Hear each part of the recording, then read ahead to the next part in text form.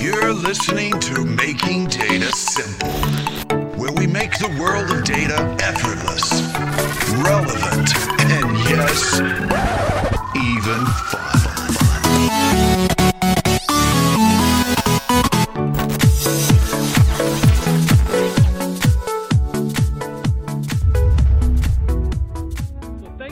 For making it back to Making Data Simple.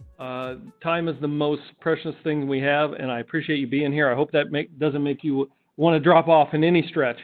In fact, we thank you very much.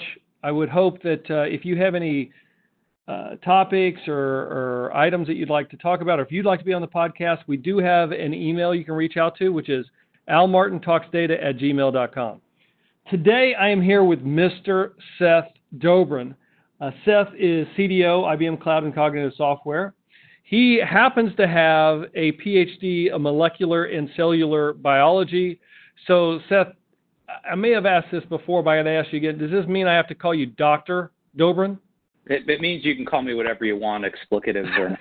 Oh, well, that opens up to a wide variety then. I appreciate that.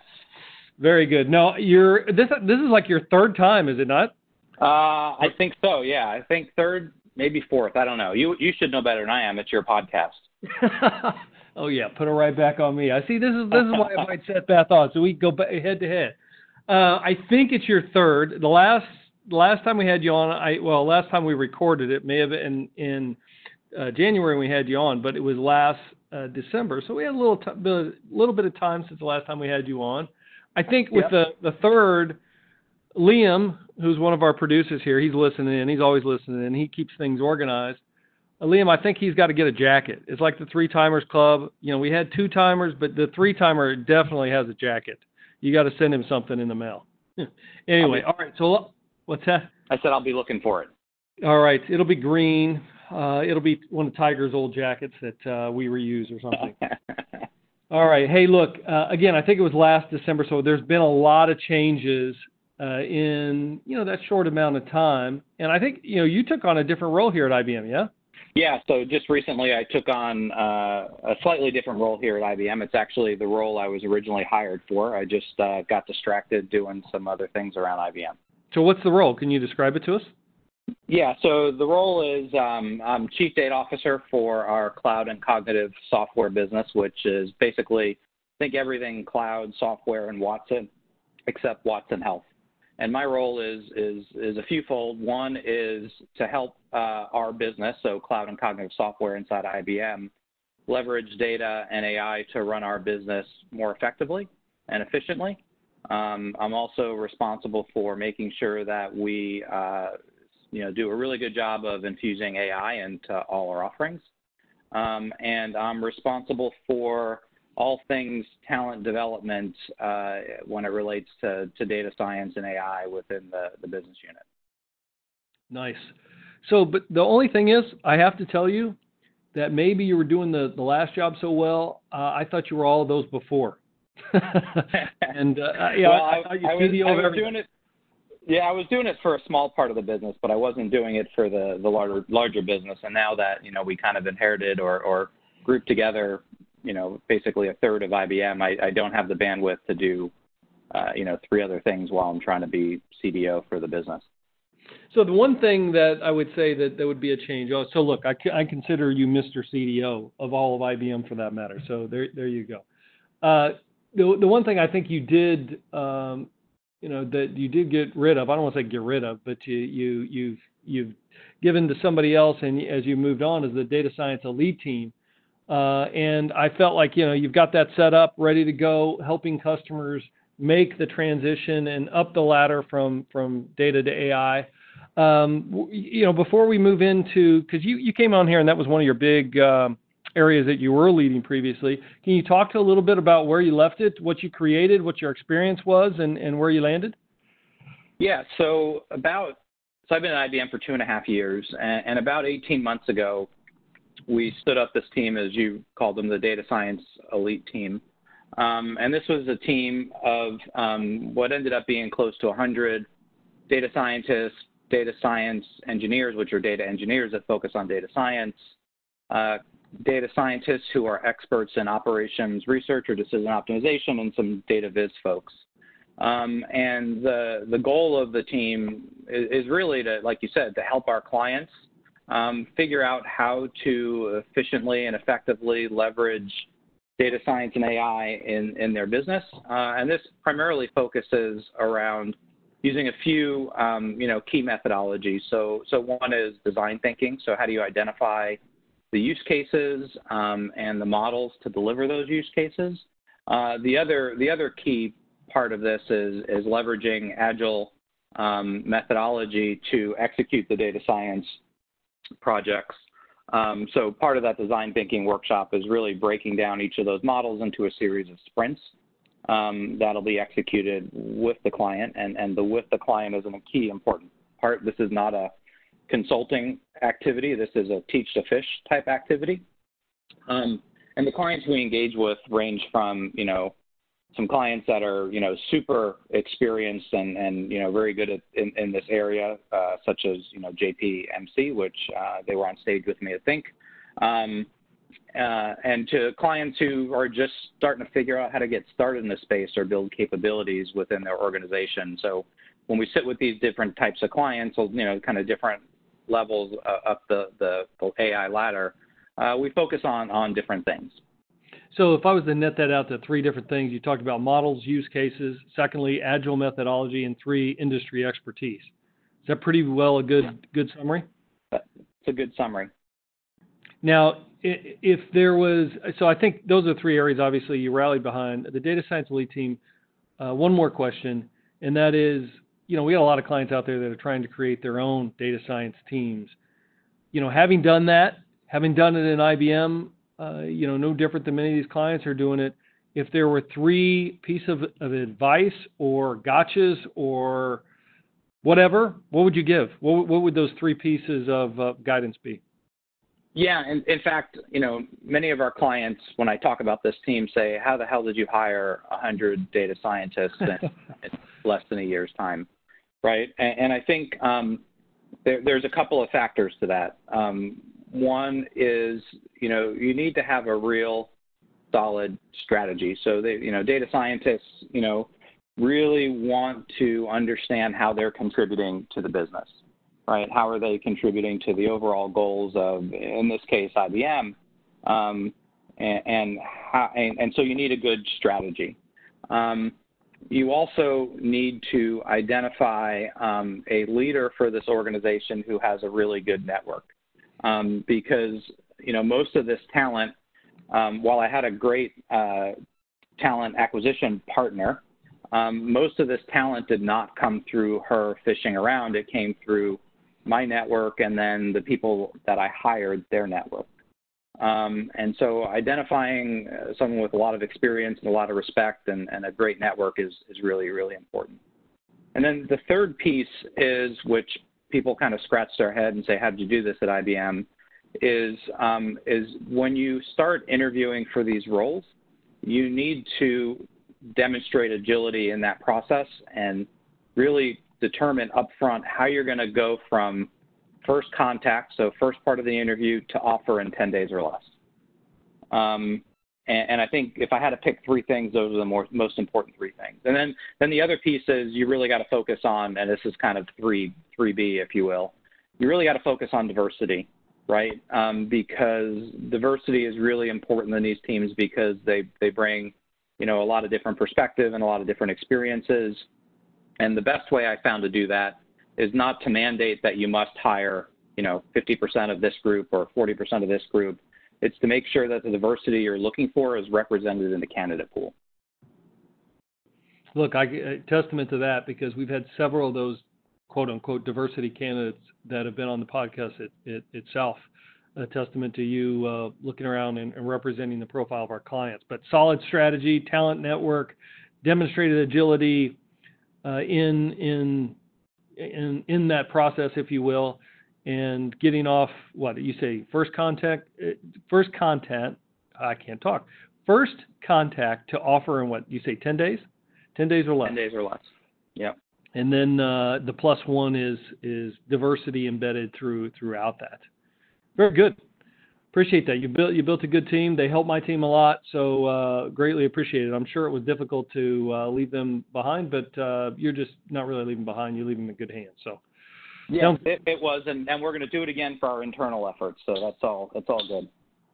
All right, so that's not exactly what I wanted to talk to you about. I'm going to jump right in. I want to talk a little bit about auto AI and some things of that nature that I know you have expertise in. Look, here's the way I look at you, Mr. CDO. I'm going to affectionately refer to you as Dr. Dobrin now. And an expert in data science. You got practical experience. That's what I like about it, because of your work at IBM, Monsanto, Marshfield Clinic, several others. But here, I want to start with this one question. And, I'm sure this is not anything you're prepared for, but, off the cuff, you helped me with a keynote at one of our largest insurance companies, which I greatly appreciate, by the way. You came in and did an hour-long talk. I did one the day before. It really helped me. And you came in and talked about data science and a lot of different aspects around it. And at one point in the dialogue, I was paying attention, as you can tell here. At one point in the dialogue, you were talking about how difficult it was to get started or what your learnings were. And I think you were talking about your own experience in Monsanto, and you talked about creating like 150 models the first year, something like that. I'm going to have you fill in the blanks. And then you asked the audience, how many models do you think we created in year 2? And I thought that was a good, engaging question. But I'm going to stop there before I answer that question, because I'd like you to, if you wouldn't mind, I thought it was a good story, and it really characterizes the challenges in data science today. But if you wouldn't mind, if you remember that story, I hope you do. I hope you recall the pitch. But if you do, I'd like to hear it, and I think the listeners would like to hear it too. Yeah, so, I mean, if there's some critical piece, and this gets back to, some of the unique challenges of implementing data science or AI in the enterprise, right? And one of the challenges that most people that come from academics or kind of Kaggle type competitions don't recognize is that, if you look back to like when I did my PhD, we would build a model, we'd test it, we'd write a paper on it, and we would put it away unless we were going to do another paper. It never really got deployed. And so you don't really think about that the whole point of machine learning is essentially it creates a self-fulfilling prophecy. You're going to change the data, so your model will stop working. And if you don't have a way to effectively monitor that model and automatically retrain that model, the point of that story was to talk about all of your valuable data science resources are going to get sucked into monitoring and retraining these models. And the end result of that is a few things. One, your data scientists are not going to be spending their time building new models, right? So they're not adding new value. They're just protecting the value you already created. B, this is not a job that is engaging or fun or interesting. And so you're going to start bleeding data scientists. C, the initial response to that is to start putting interns on it. So then none of those interns are going to come work for you because, you're not going to get your new talent pipeline built up because it's not interesting, fun, or engaging. And so the net of the story is, as you start implementing these problems on the back end of building your models, you need to figure out how you're going to automate monitoring and retraining. Got that. Now, but could you continue a little further in terms of your experience of creating all these models? And then, again, going back to the question that you ended with, how many models do you think we created in year 2 after we created like 150 or whatever the first year? Yeah, and many companies who are doing this for a long time have, hundreds or thousands of models, and they got to this point a long time ago. And what ends up happening is that, you start building all these models, you do a really good job of building, in this case, 145 models, and the 25 people that worked on those, and I'll give the answer here, developed no models the following year because they were spending all their time doing it. And that's a fairly consistent story if you talk to some of the more advanced client, Fortune 500 companies, especially in this space, is that you end up wasting these resources essentially, and then you end up having to find new resources because the people don't want to do this.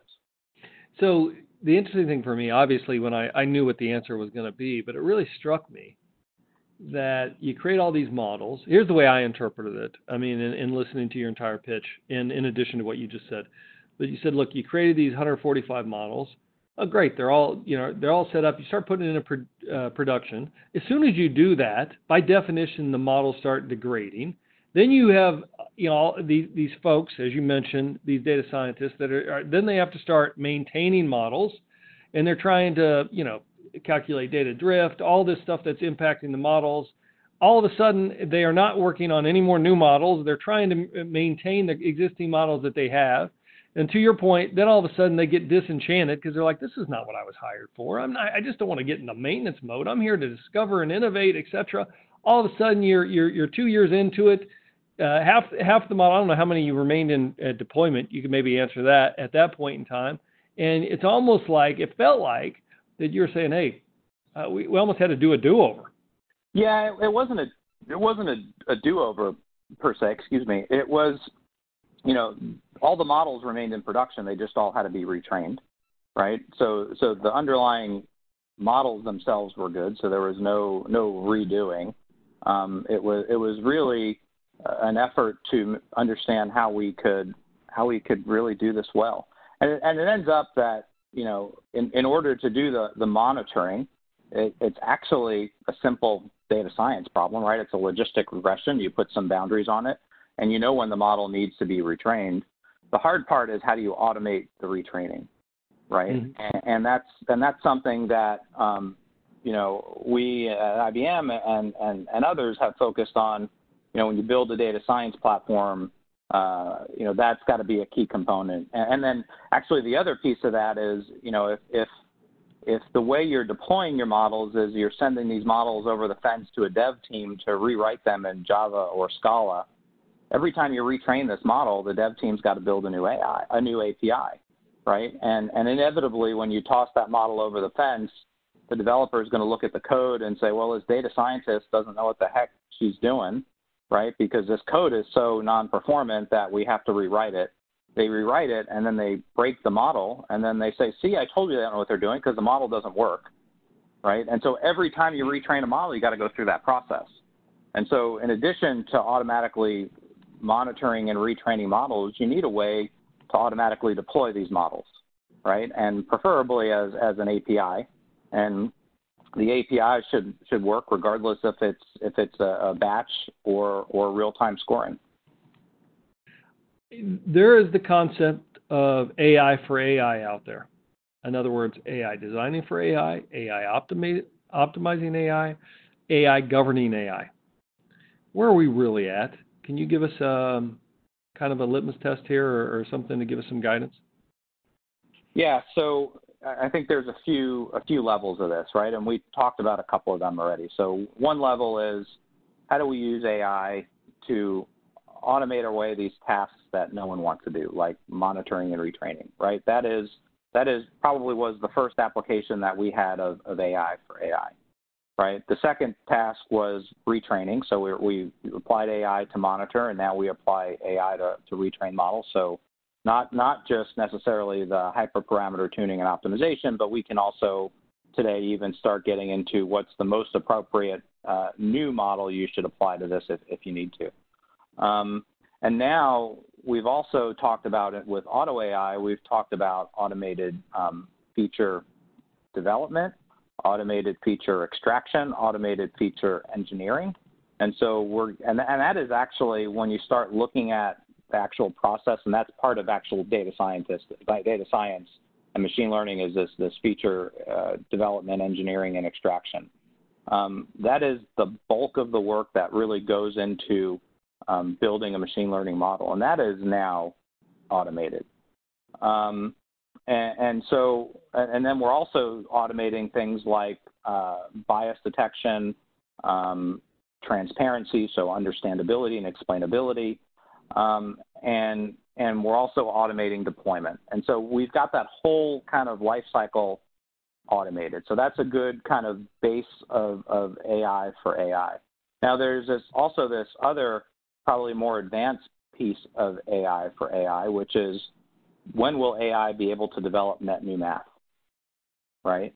And I think that's a little bit further out, and that's a much harder task to do. But with that said, that is something that IBM Research and Microsoft Research and places like MIT and Stanford are all working on, right? Because that's when a computer really can start doing some of the really difficult stuff that humans are doing today. I don't think we're going to get there anytime in the next 3-5 years, but I think I wouldn't be surprised if more than 5 years, but less than 10 years from now, we were starting to see the beginning of that.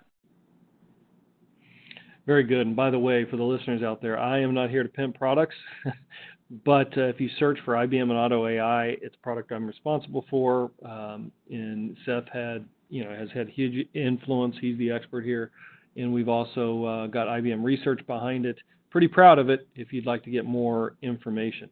So Seth, do you have a few more minutes? I know we're running long. I'll be very quick, but I wanted to ask you a few quick hit questions. Yeah, I do.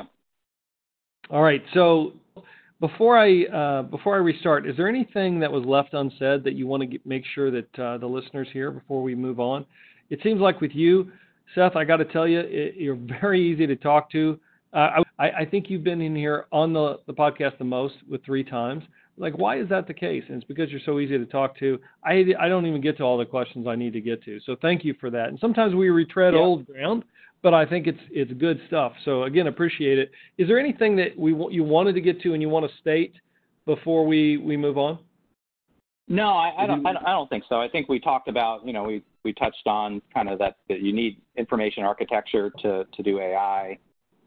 We talked about the things that you need to do to prevent AI from becoming a scam. We talked about the fact that, AI isn't magic, right? Well, and I think there's another piece that you've talked about a few times in that when you start thinking about, really operationalizing AI, in the most interesting cases, you're not gonna build, train, and deploy the model in the same location, right? And so when you start thinking about hybrid environments, how do you build the model in one place and deploy it in another place? So a good example for this is, there's lots of data related to fraud in banking that's that you would want to use to train all over the organization. And to do the really interesting ones, you need to train it on a GPU-enabled system. But when you want to start deploying that model, you really want to deploy it where the transaction is happening, which in most cases in a bank is on a mainframe.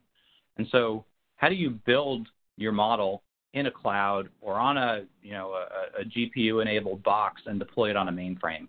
And I think that could be a whole podcast in and of itself out. Well, maybe we should do that. I just wrote that down. We'll have it because we know we're going to have you on again. Can you say anything more about IBM's approach to the GPU-enabled system?